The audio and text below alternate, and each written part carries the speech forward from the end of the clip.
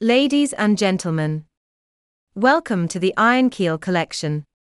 Today's article is called "What the Hell is Wrong with Our Diet?" Subtitled, "The Struggle to Maintain a Healthy Diet, the Rise of Childhood Obesity, and the Influence of Our Food and Drink Industries to Keep It That Way." Written by Sean Ellerton on January 1, 2020. I was utterly shocked when I watched Fed Up, a documentary about childhood obesity made a few years back in 2014. Perhaps I'd been living under a rock, but I was horrified to know how obese a 2-year-old could be. There were 10-year-olds so horrifically obese that they risked dying before the age of 20.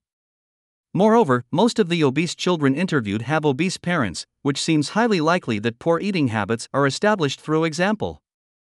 The documentary did not cover any aspect of any genetics relating to so-called fat genes or peculiar conditions which create obesity in children if, indeed, such conditions exist, and if so, would happen exceedingly rarely. The documentary simply covered the appalling extent of how very poor eating habits are creating a generation of children who may never live past their 40th birthdays. Something is clearly wrong with our diet, but what? Children learn by example. Over the last couple of months, I've chewed up a lot of hours trying to understand what constitutes the best diet for a healthy and long life for our family. Having a 5-year-old really puts a rocket up your ass to lead by example in terms of what we put in our gobs. If kids see that we eat unhealthily, they will, no doubt, as well. During the last 2 months, I've changed my diet drastically.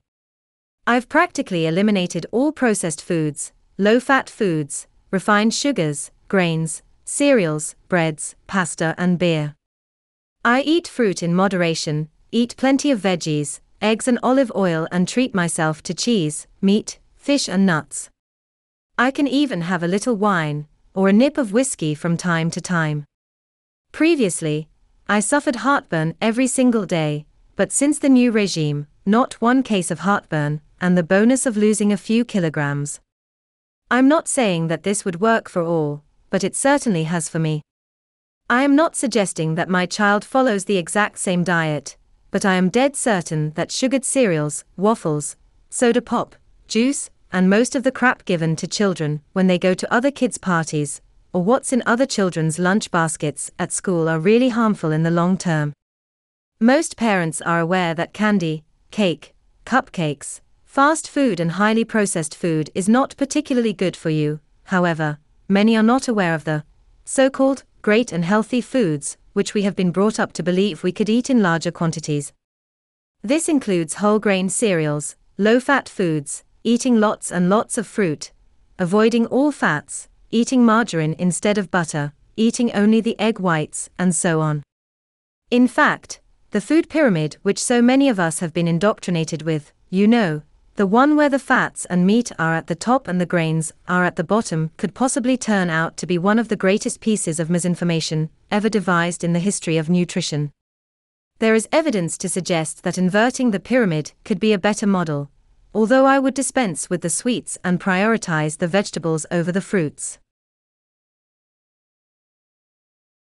What so many of us have been conditioned into believing.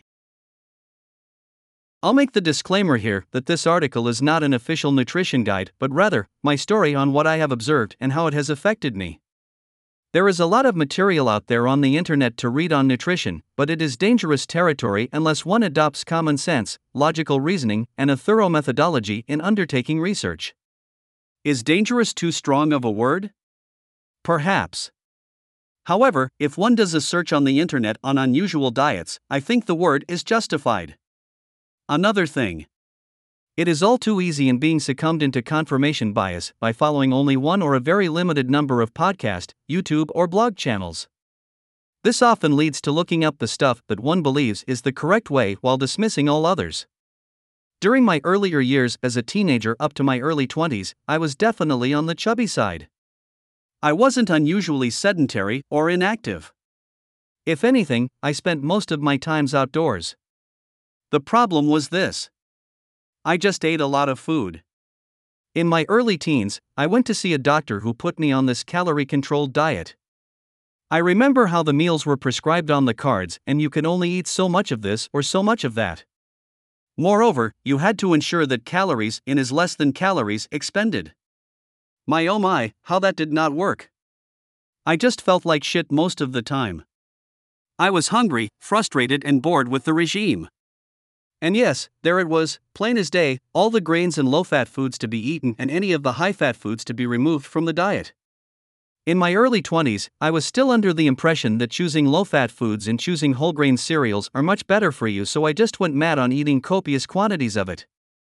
If anything, that made things even worse.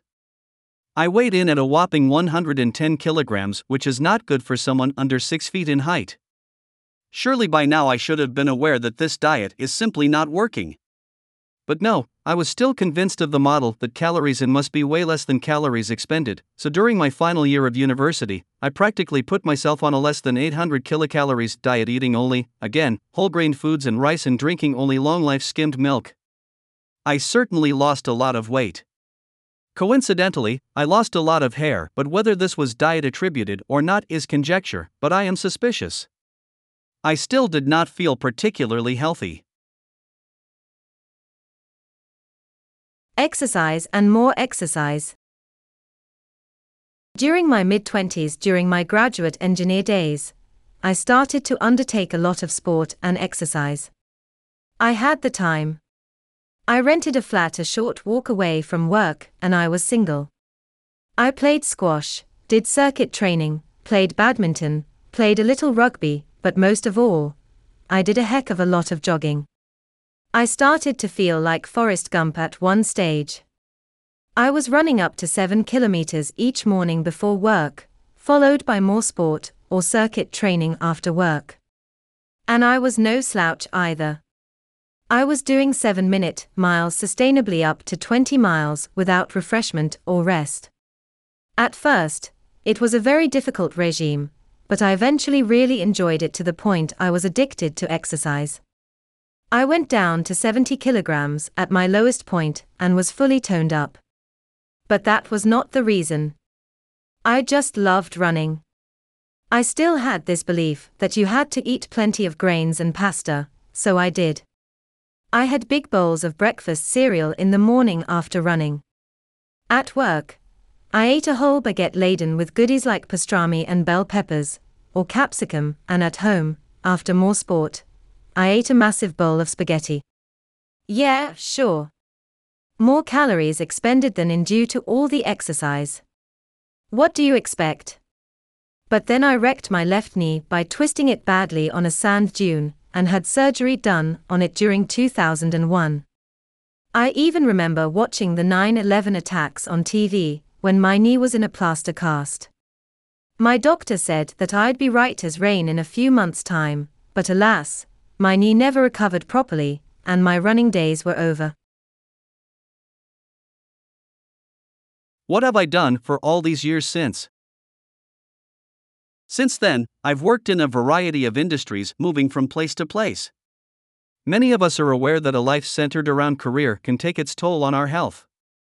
The business lunches, the late nights, the after-work socializing, and just overcoming stress through eating comfort foods, having no time to cook properly. My weight, on average, stayed at around 90 kilograms, which is still a good 10 kilograms heavier than it should be. Years and years of doing this. There were moments I joined a gym, but usually short-lived, as I get incredibly bored with them. Attempting to run again only to find that my knee starts to flare up again. And guess what? I still had this belief that eating lots of grains, fruit and pasta was the way to a healthy diet. Worst of all, I had chronic heartburn. What changed? I recently met up with a friend who gave me a lot of insight into how our diets have become overabundant with foods produced from grains and cereals. Ketogenic and vegetable-abundant diets were discussed.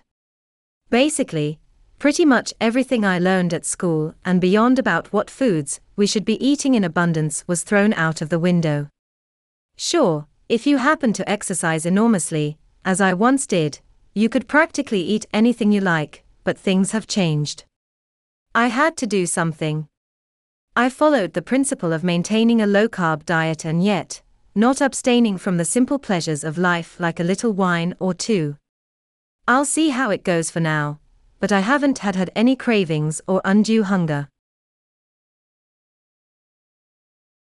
Do we have a chance? The food and drink industries are very powerful in exerting their influence as to how the way we choose our foods. We have breakfast cereals purporting that they are heart healthy. We have oodles of low or non-fat replacement foods and drinks. We have soda companies like Coke and Pepsi teaming up with American schools in providing facilities and catering services. On a funny sort of a matter, there was an American soda drink called Jolt, which tasted like Coke on steroids. It proudly said on the can it had twice the sugar and double the caffeine. At least they were honest. But, joking aside, this really is an effrontery on our future generations' health. Do we have a chance? If so, the only chance is through education. I'm just surprised it took me so long to discover it.